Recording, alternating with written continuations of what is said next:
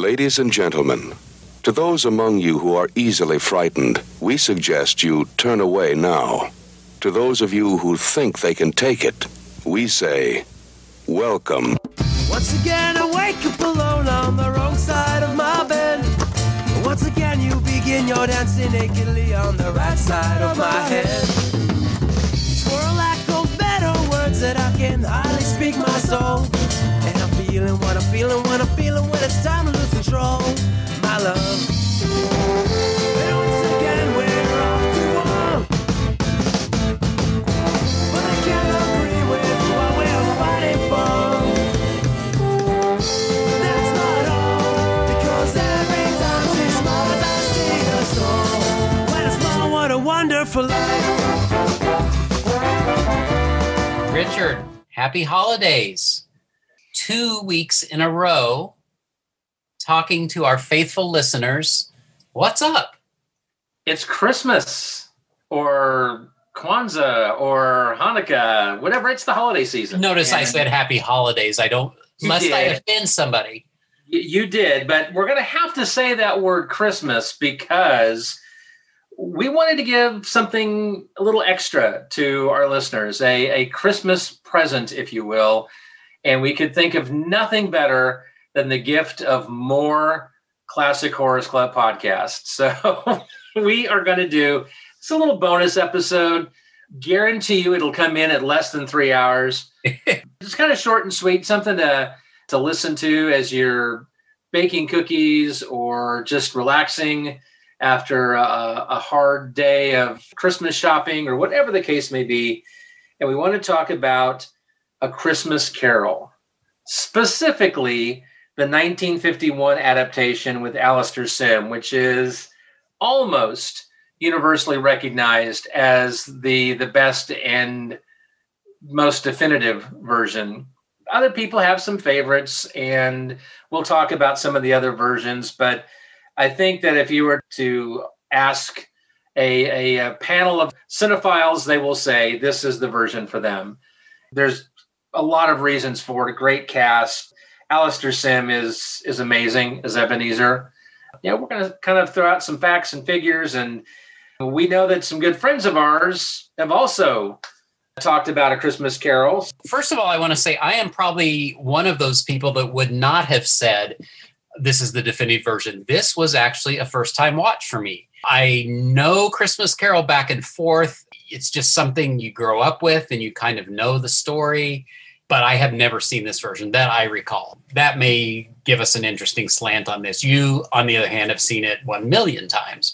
I also want to say, why A Christmas Carol? Well, ghosts. And that's classic horror enough for me that there are ghosts in this. And I think it's perfectly applicable to our podcast. It's a ghost story, which is a Christmas tradition in England. For many years, they would play Christmas ghost stories on Christmas Day on the BBC. Probably one of the best known ghost stories out there. I think even non-horror fans will know of A Christmas Carol. And to answer your question, I apologize for derailing us so soon. But yeah, Chris Franklin and his wife, Cindy, they have the Supermates podcast, and the Halloween time House of Frankenstein just did a special episode on, as fate would have it, A Christmas Carol from 1951. We'll have a totally different take on that, not as in-depth, and we certainly recommend that you listen to that as well as ours and maybe get an interesting little package.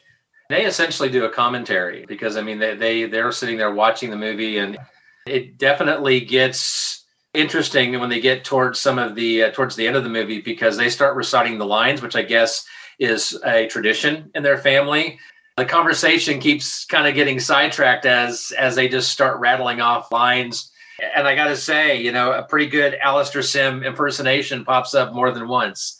So highly recommend that episode. I listened to it a few days ago and really enjoyed their conversation on it. And as you say, we'll put our own spin on it. Good companion pieces to each other. A few facts and figures I'm sure that we'll throw out in this one, and food for thought as we always do. Where do we want to start? Lead us off. First off, there's a lot of different versions out there, and there were versions before this one, but there were really only two sound versions before this 1951 version. There were some silent versions, most of which are short. They're not complete adaptations. Probably the most complete was a feature film, I think in 1923, with Seymour Hicks, who had also, if I'm correct, had done some stage work as Scrooge. He did another version in 1935. He did a sound version, and that one is public domain. Back in the days of public domain VHS tapes and early DVDs, it popped up with great regularity, oftentimes with Alastair Sim's picture on the cover of the DVD. I rewatched that actually about a week ago, and it is shorter. It's abbreviated. There are some differences. It's got a limited budget, limited soundtrack. You don't even see Marley's ghost. They didn't have the budget for it, apparently. But it's interesting to watch it because there are some subtle differences and things that they do. And that's the fun part, I think, is if you enjoy the story, you're going to start doing some compare and contrast. MGM did their big version 3 years later in 1938. It is probably my least favorite because it is very MGM, Hollywood, polished, sanitized. Reginald Owen, a lot of people love him as Scrooge. I just have never been able to embrace him. The sad thing is that actor Lionel Barrymore was going to play Scrooge. He played Scrooge on the radio for 15 years consecutively on a wide variety of programs. By 1938, he was Scrooge to so many people. And he was an MGM contract player. He was going to play Scrooge, but he hurt his back. And that was the precursor of him eventually being wheelchair bound and becoming the Mr. Potter that we see in It's a Wonderful Life. He could not play Scrooge reluctantly. He was not going to be able to physically do it. So that particular year, he didn't play Scrooge on the radio. He actually was featured in the trailer, fully endorsing Reginald Owen as Scrooge. It's not a horrible version, but it's my least favorite. It's lacking some of the grittiness that you would expect. But, other people might enjoy it. It gets played numerous times throughout the year, every year on Turner Classic Movies. And in fact, it's the only version they're playing this year. That certainly says something. 1951, we'd had a few maybe television productions. I think there's a 49 TV production that has Vincent Price as the narrator. It's a little half-hour, 25-minute production that is what it is. It's a cheap television production. But this, 1951, it was, aside from the MGM version, it was the first big-budget, big theatrical version with a wonderful soundtrack and an amazing cast.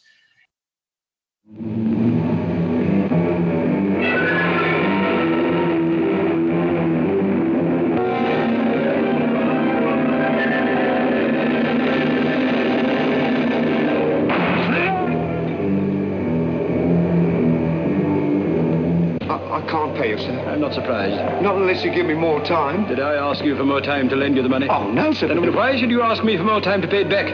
Hard and sharp as flint he was. You ask Bob Cratchit about him. This timid and intimidated little clerk is portrayed by Mervyn John.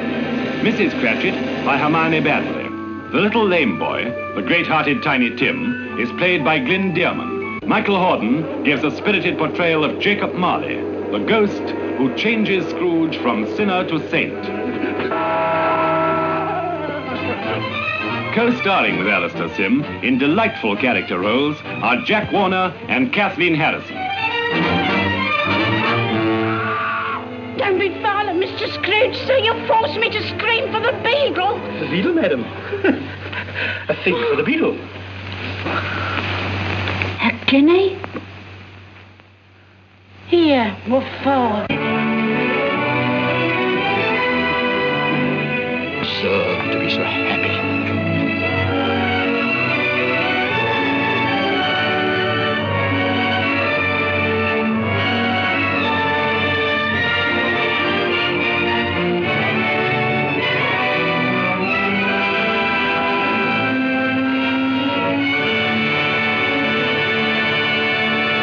A fairly faithful adaptation, although there are some key differences that we'll get into. And that's the thing. Every version of Scrooge will play around with one thing or another. You can watch 10 different Draculas, and they're all going to be a little bit different in characters or mixed around with each other. It's kind of the same with A Christmas Carol. This version really has stood the test of time simply because it is gritty, but not overly so. You get that sense of redemption at the end of the movie. It's brighter, it's lighter. Christmas morning, you just get the feeling that that darkness has been lifted. And I think more than any other actor, Alastair Sim is able to convincingly portray the curmudgeon and then the man who has been redeemed, more or less, who has had this second chance of life at the end of the movie. He goes from the grumpy old man to convincingly being lighthearted and smiling and being full of joy at the end of the film.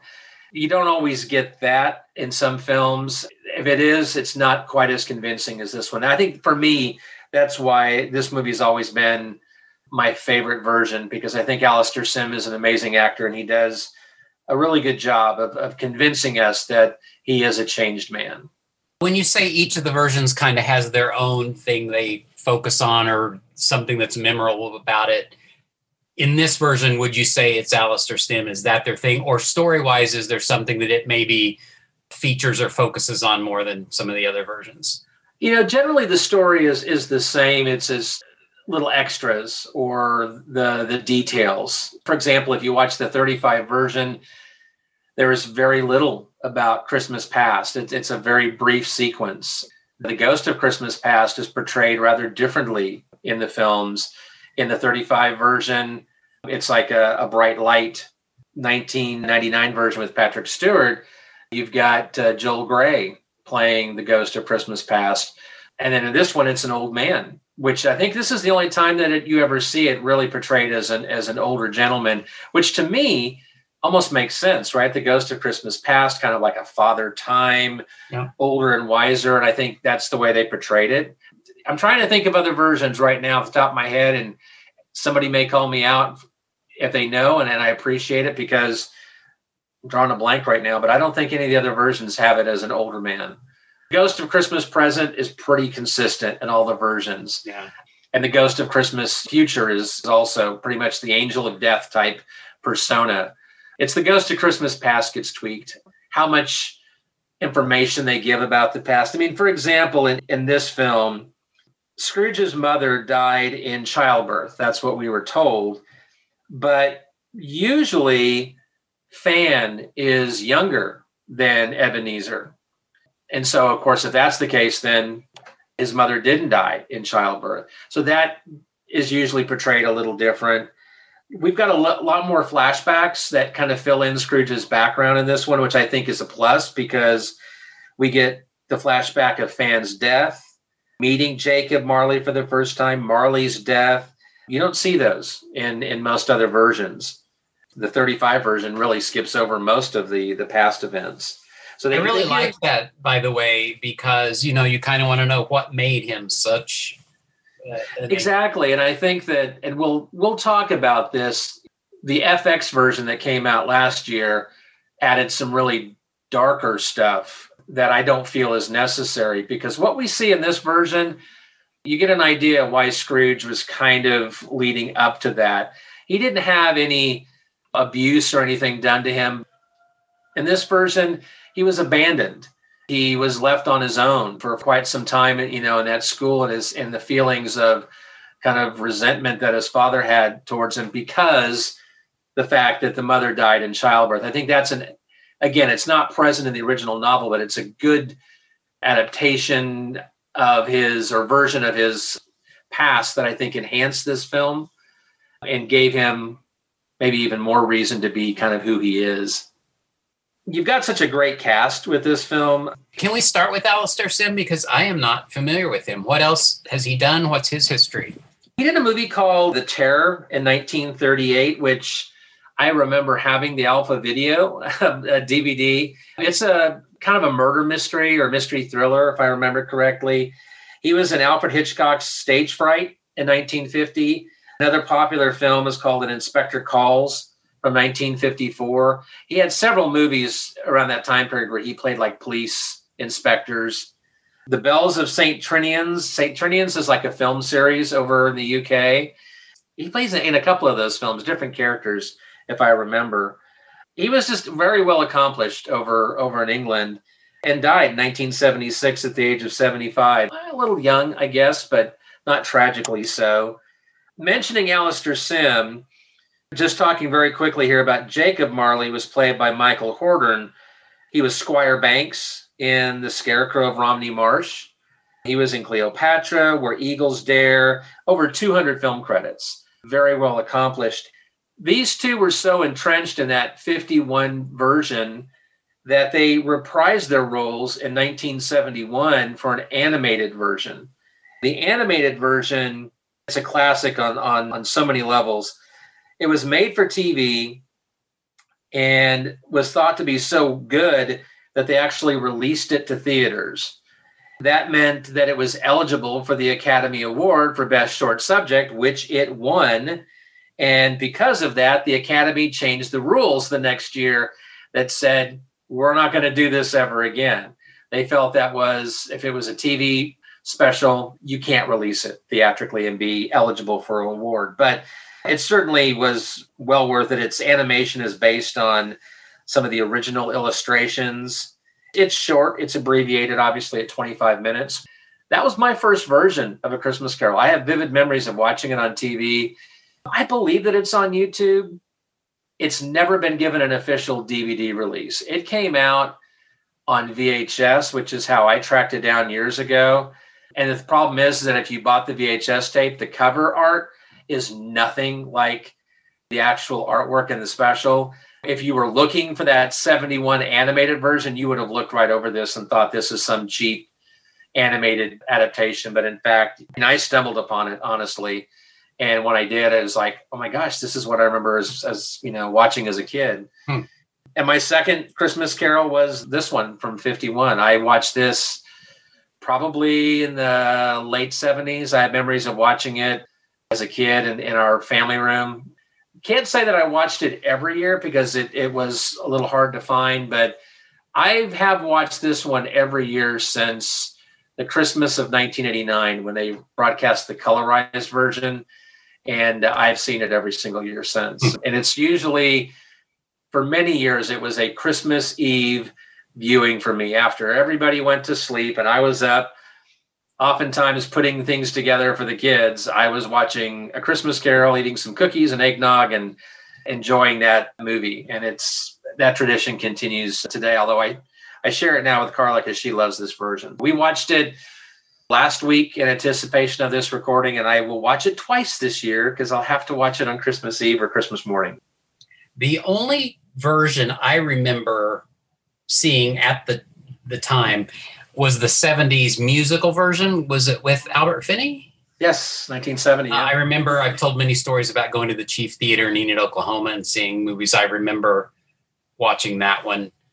Again, I know I've seen the play many times. Kansas City did it at the KC Rep every year. I'd been to that a few times. So, I know the story. Hard time distinguishing between different versions that I've seen. There's so many film versions. There's the George C. Scott version, which is really good. I think my biggest problem with that one is it's a little hard. The redemption and the isn't quite as visible because George C. Scott's kind of gruff. When he's happy at the end of the movie, it's not a whole lot different than what he is in the rest of the film, but it's still a really good version. I love the Patrick Stewart version, which some people enjoy, some people don't. He did that on stage and audio for years before he did it for TNT. I love it. He does this laugh when he is going through his change, and it's like it's coming from like so far deep inside, it takes a while to get it out. And then he starts laughing. I love that scene. And that's unique to that version.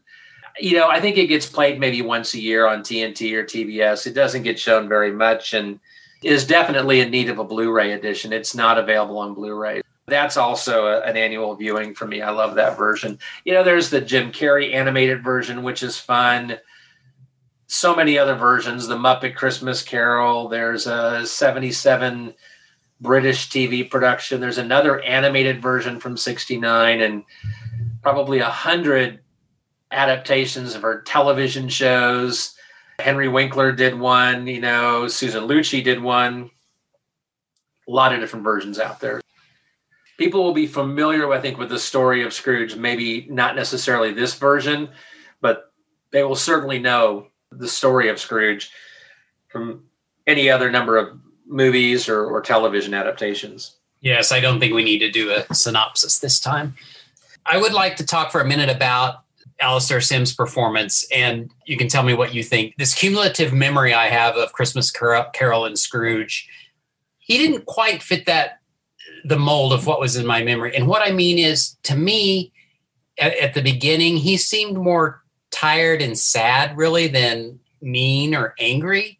And he also seemed like scared. I mean, all the locks on his door. And again, maybe it's just something I didn't remember. Maybe it was a nuance. Also, he seemed to have spots earlier than I remembered that signified his redemption. I mean, very early on, I think even with Ghost of Christmas Past, he was feeling regret. I kept thinking, oh, he's going to change sooner than the end, which is customarily when you think. What I do like about that is that I believe it's when he meets Ghost of Christmas Yet to Come, he says something about changing. He admits, he says, I am too old. I cannot change.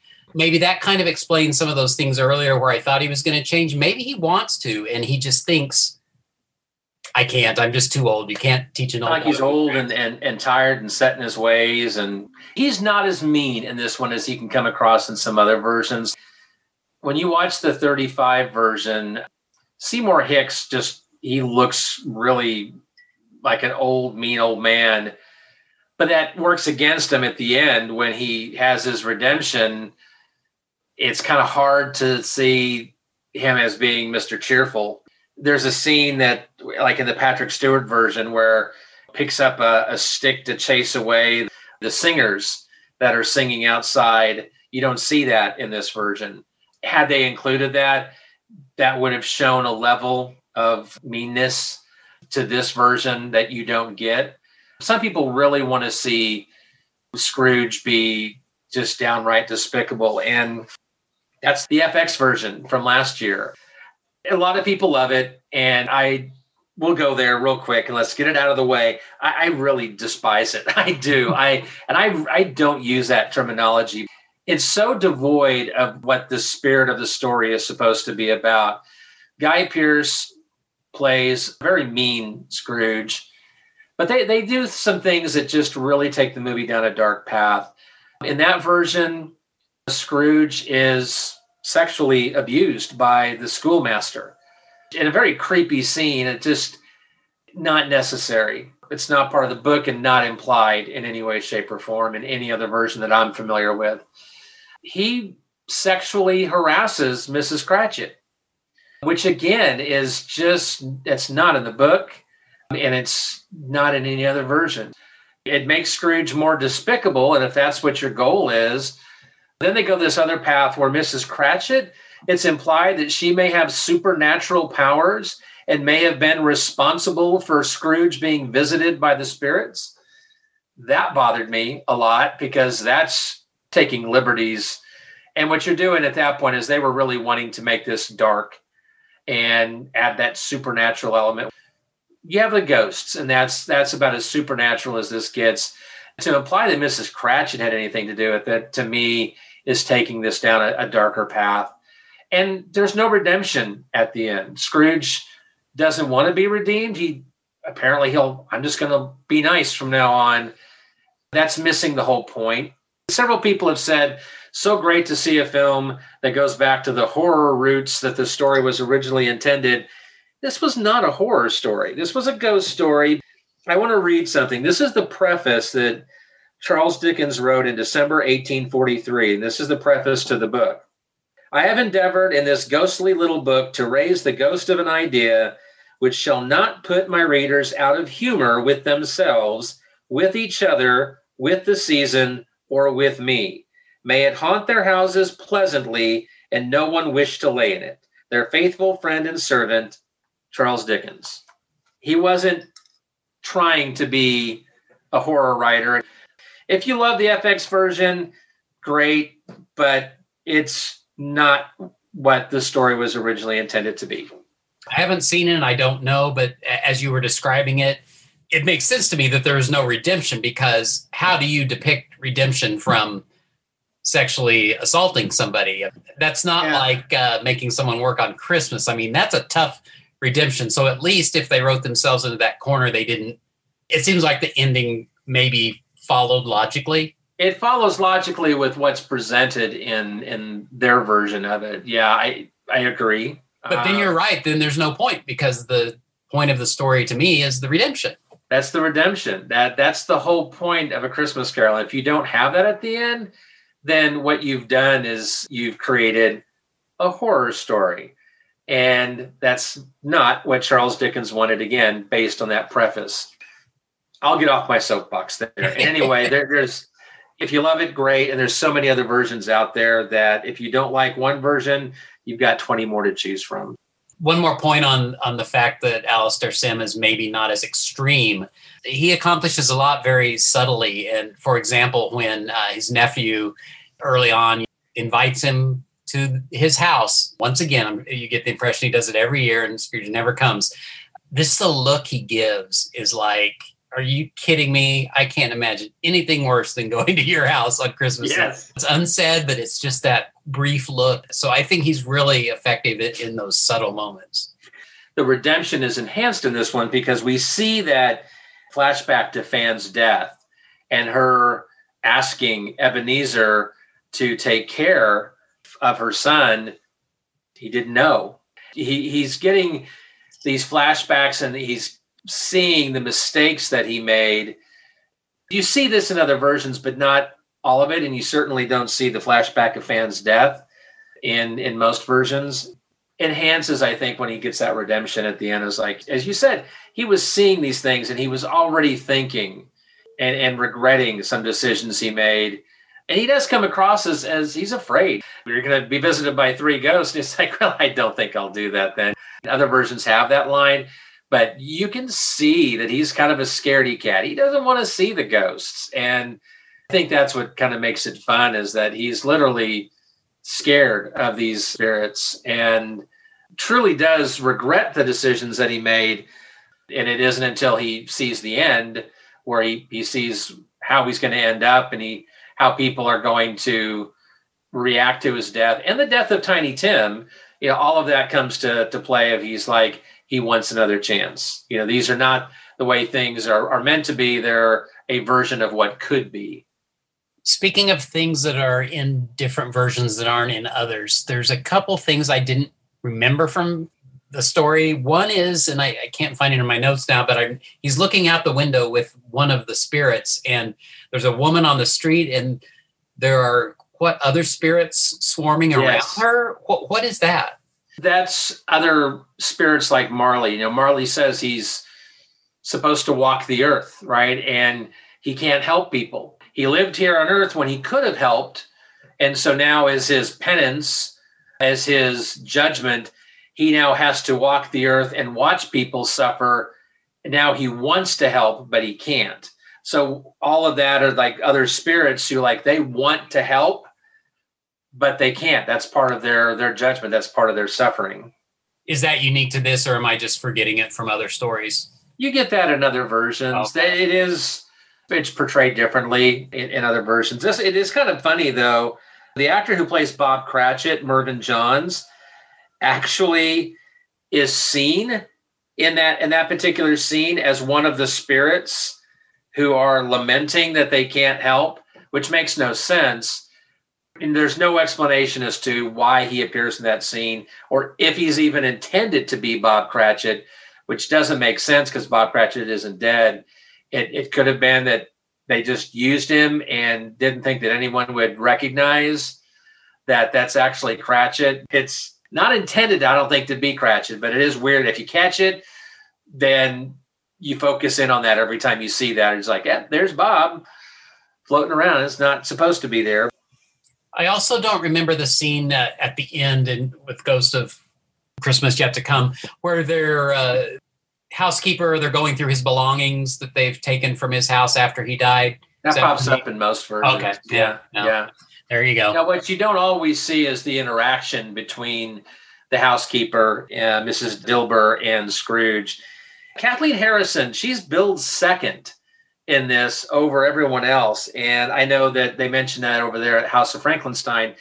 And I agree with what they said, is that Kathleen Harris was well known. She was a well-accomplished actress. She made a career out of playing that type of character. It seems a bit odd to us now, but at the time, because she was so well established, they must have used her name as marketing, saying, well, people are going to recognize this name. Let's put it second billed.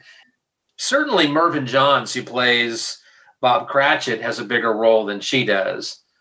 You do see more of the housekeeper, obviously, in this version. And plus, she's so wonderful in that role, kind of just quirky. And when she goes running down the stairs and puts her apron over her face as she starts running, and Alistair Sim does his little thing with his hair, poops it up on the side. She thinks he's gone crazy. And then the realization when she gets the money from him, she mentions it several times. If it's in keeping with the situation, I don't know, that she makes me laugh. Makes me think of, what's the actress in Bride of Frankenstein? Oh, yeah. Yeah. She's kind of like that, but not as annoying. She has funny lines, and her performance is really good, I think. Mervyn Johns plays Bob Cratchit.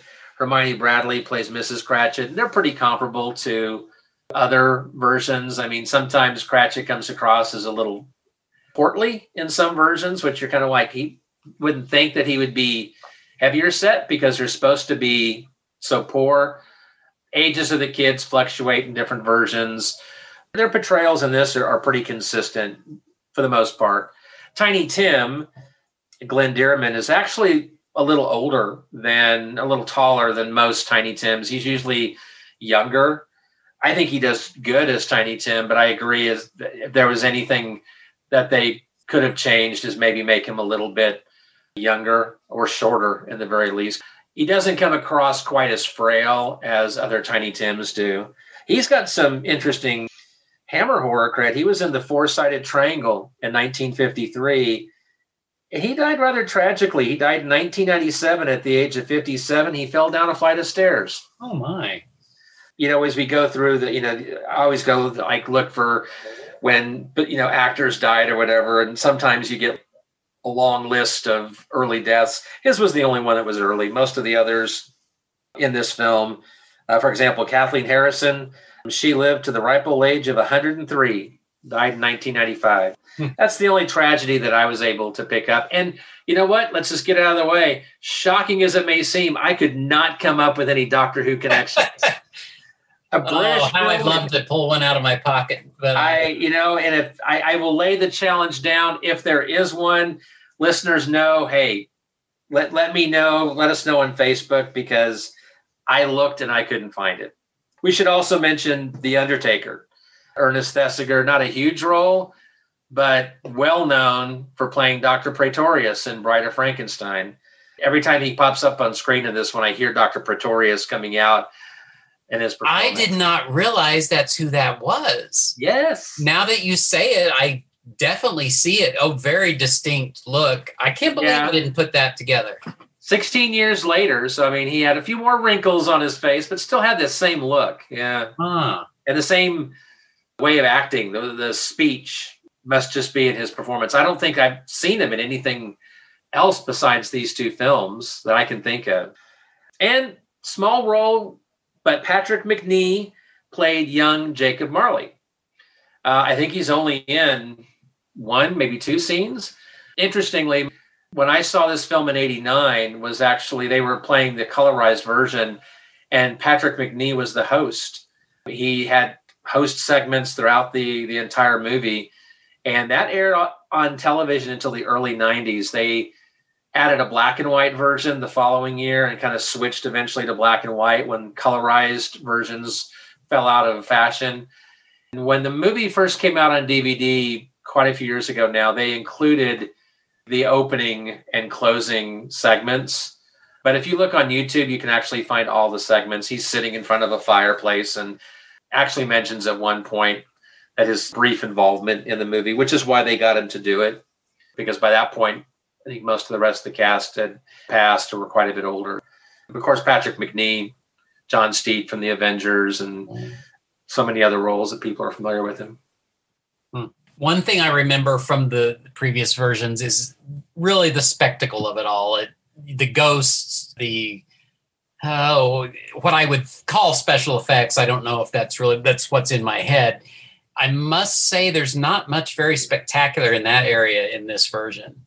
And I know it's 51, but I don't know. I was expecting a little more polish on the special effects.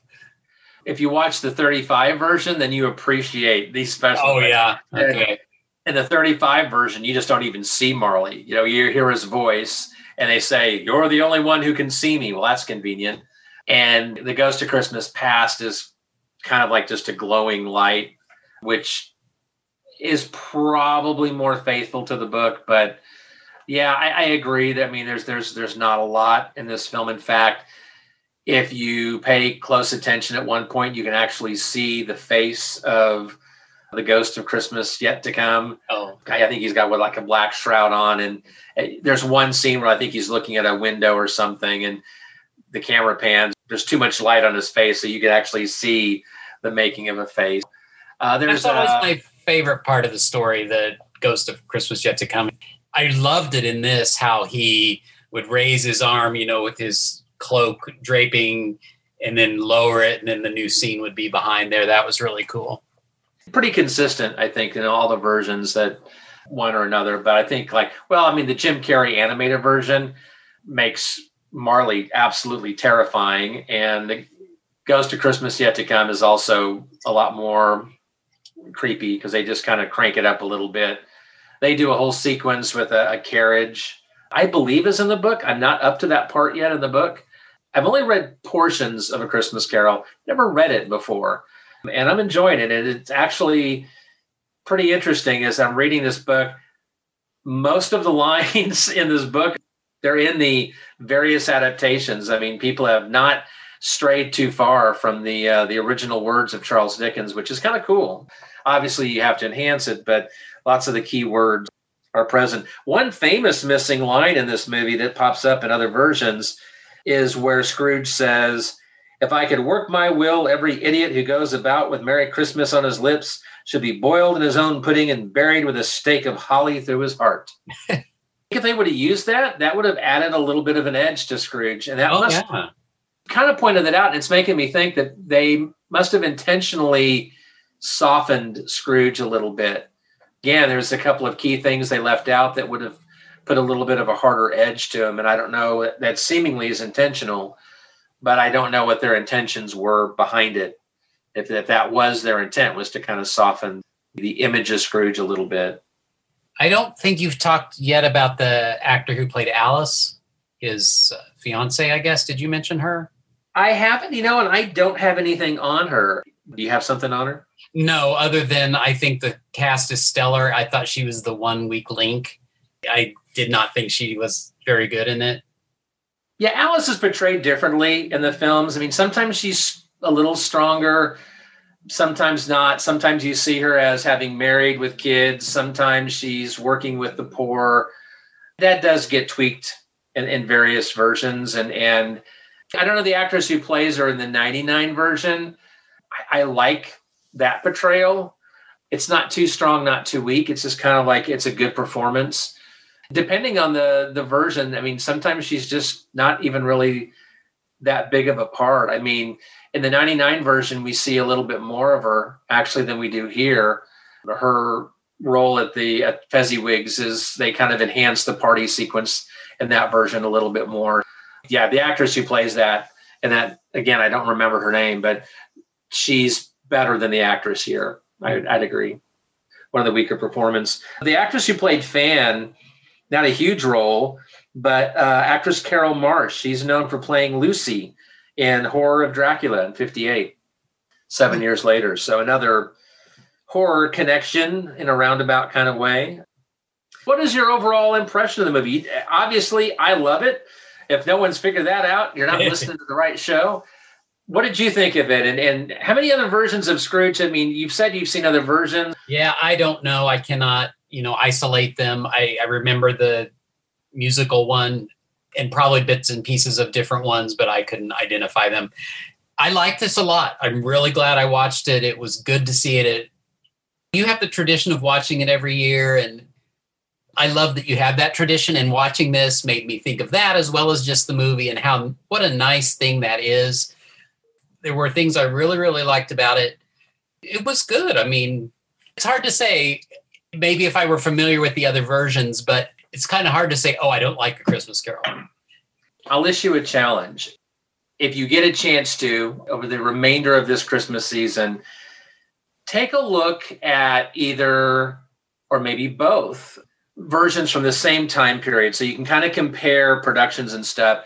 Watch the 35 version with Seymour Hicks. It's about 80 minutes long. Don't watch the one that's an hour because it has even more stuff cut out of it. There's a version that runs about 80 minutes. It's public domain. You can find that easy.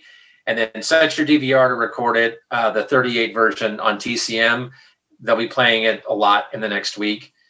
And then compare this version to those versions. And I think it's a good comparison because it's within a 15-year time period. Because following this, looking out like another 15 years past this version, all we got were TV adaptations, which are 25-minute abbreviated versions, a musical version with Basil Rathbone, I think. And then you get into like the animated versions, right? Mr. Magoo's Christmas Carol and stuff which is fun. Check those two films out if you get a chance. The Christmas Carol from MGM is 70 minutes long, if I remember correctly. And it's got some big differences in it, especially the ending, which to me is another reason why it misses a little bit for me. I'd be really interested to hear your thoughts on those two versions. The 35 version to me feels even kind of grimier and darker, whereas the MGM version is what you'd expect an MGM polished film to be. It's a little too polished. This film falls kind of right in the middle, and it is a good feel for this time period. You mentioned different versions inside versions. For this movie, the 1951 Christmas Carol, what is your recommendation for method of watching? Is there a particular DVD version or Blu-ray version? And I'll just preface it by saying I watched it on Amazon Prime, and I thought it was an excellent print. Black and white, of course, but the blacks were just so black, and it was just a rich picture. I can tell you really that beautiful. I'm sad to say I don't think this is going to be on TV at all this year. Turner Classic has played it in years past, but it's not an annual thing that they do. FXM, Fox Movie Channel, has done it in some years past. Not this year, to the best of my knowledge, unless they're going to squeeze it in the last minute on their schedule. This is a case where having physical media comes in handy because it's not playing on any network. But the Amazon Prime version is comparable to the 2011 Blu-ray. If you have this on DVD or VHS, know that the Blu-rays are a great improvement. And what you saw on Amazon Prime is that wonderful picture clarity. You don't get that in the DVD or VHS versions. You get a muddier version. I would avoid any version on YouTube. I took a look, and it's either the wrong aspect ratio, the older pre-Blu-ray print, colorized, segments are muted for copyright purposes. Avoid YouTube altogether. If you have Amazon Prime, you have to watch, I think, with a couple of ads that pop up. Yeah, that's funny. It said that. It warned me at the beginning because it's actually through IMDb, but I never had an ad. That'd be the best way to go. The 2009 Blu-ray I have has problems with it. There visually looks great. The audio is not a great mix. You've got to go with the mono version, and it's not perfect. The stereo version at times gets really distracting. There's a reverb, there's an echo that pops up. They did it again in 2010, and they fixed the mix a little bit. It's not perfect, but they did fix it a little bit, and apparently did even better on the 2011 version. The picture apparently is a little bit better by the time you get to 2011. And they even fixed, there's a sequence where Fan walks through the older Ebenezer. Yeah. There's like a square image when they did that superimposed. If you watch like the 2009 Blu-ray, it's still there. It was always there. It's part of the print, but they use digital processing, obviously, to take that box away for the most part and fix that sequence by the time you get to 2011. 2011, 60th anniversary Blu-ray or Amazon Prime is the way to go. But unfortunately, it's not going to be on TV. And that's kind of the case. I was looking at a lot of other Christmas classics. Holiday Inn, which is a Christmas classic, is not on television at all this year. It is problematic. There is a blackface routine, and it's hard to edit that out because some key things are revealed when that sequence happens. So it's not surprising that this year they finally just removed it. Sadly, that's probably not going to pop up on TV again anytime soon, even though it's a wonderful film, and it's the film that introduced us to White Christmas. Speaking of which, White Christmas, I think, got 2 showings on AMC this year, one of which was 2:30 in the morning. Miracle on 34th Street, not going to be on any network this year. You have to have Disney Plus. That's the only way to see it. Bishop's Wife, I think, is getting like 1 airing. So anyway, a lot of these classics are not getting a fair shake this year. And Turner Classic has really kind of cut back on their Christmas offerings this year. And sadly, this version, which is considered by many to be one of the best, you're going to have to either have that physical media or Amazon Prime if you want to see the best copy of it. Do you have anything else you want to say about it? I don't. I kind of like it a little. I mean, it's. I don't know if you expressed that clearly enough. I also love a lot of other versions. If you want to listen to a great audio version, I'll be throwing up the link next week on my blog. I'm doing a lot of Christmas movie old-time radio adaptations on my OTR Wednesday segment over at kccinephile.com. Hearing Lionel Barrymore do Scrooge is a must. I would challenge you as well to take a listen to that. And I wish we would have been able to see him as Scrooge. That would have been interesting. He skipped it in 1939, or 1938 rather. Orson Welles did that on his Campbell Playhouse with his Mercury Theater players, but he plays Scrooge that year. The following year, Orson Welles did it again with Lionel Barrymore. So that 39 version is the one to listen to. Lionel Barrymore played it on a lot of other shows, but that's the definitive hour-long adaptation, and that gives you an idea of what we could have had his health been better. That'll be on my blog next week.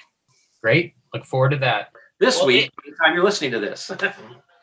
If I may, since it's the holiday season, I would like to express a sincere sentiment. We all know that 2020 was, by all accounts, a horrible year. And we know that January 1st, it's not going to magically change. However, I think most people are heading into it with at least optimism and hope that it will change sometime during 2021. But I want to say, as lousy as 2020 was, doing this podcast with you has been a fantastic thing. It's been a ray of light through all of that. It means a lot to me. I appreciate every listener, and I hope that everyone just really appreciates the good things that we do have and has a very happy holiday. I will simply say that I agree wholeheartedly. You know, at the start of the year, you and I were kind of recording episodes in advance because we were separated by about 6.5, 7 hours distance. We thought that's the way it was going to be for the rest of the year. And then we got a little pandemic that threw things sideways. But Zoom has been a blessing and has allowed you and I to stay in contact with each other and see each other and communicate and do the podcast. And I agree. I love doing the podcast every month. I love hearing from new listeners who continue to join. We've had some new club members even in the last couple of weeks since our last recording, and we'll mention them on our next episode. Just want to say thank you to all the listeners, and thank you to my partner in crime. We've got some fun stuff planned. We don't want to date this episode because it's going to become a holiday classic and people are going to pull it out and listen every year. So let's not put a timestamp on it. Won't. Well, I guess I just did, though. So yes, you did. I will just say we got some fun stuff planned for 2021, cooking behind the scenes. So stay safe.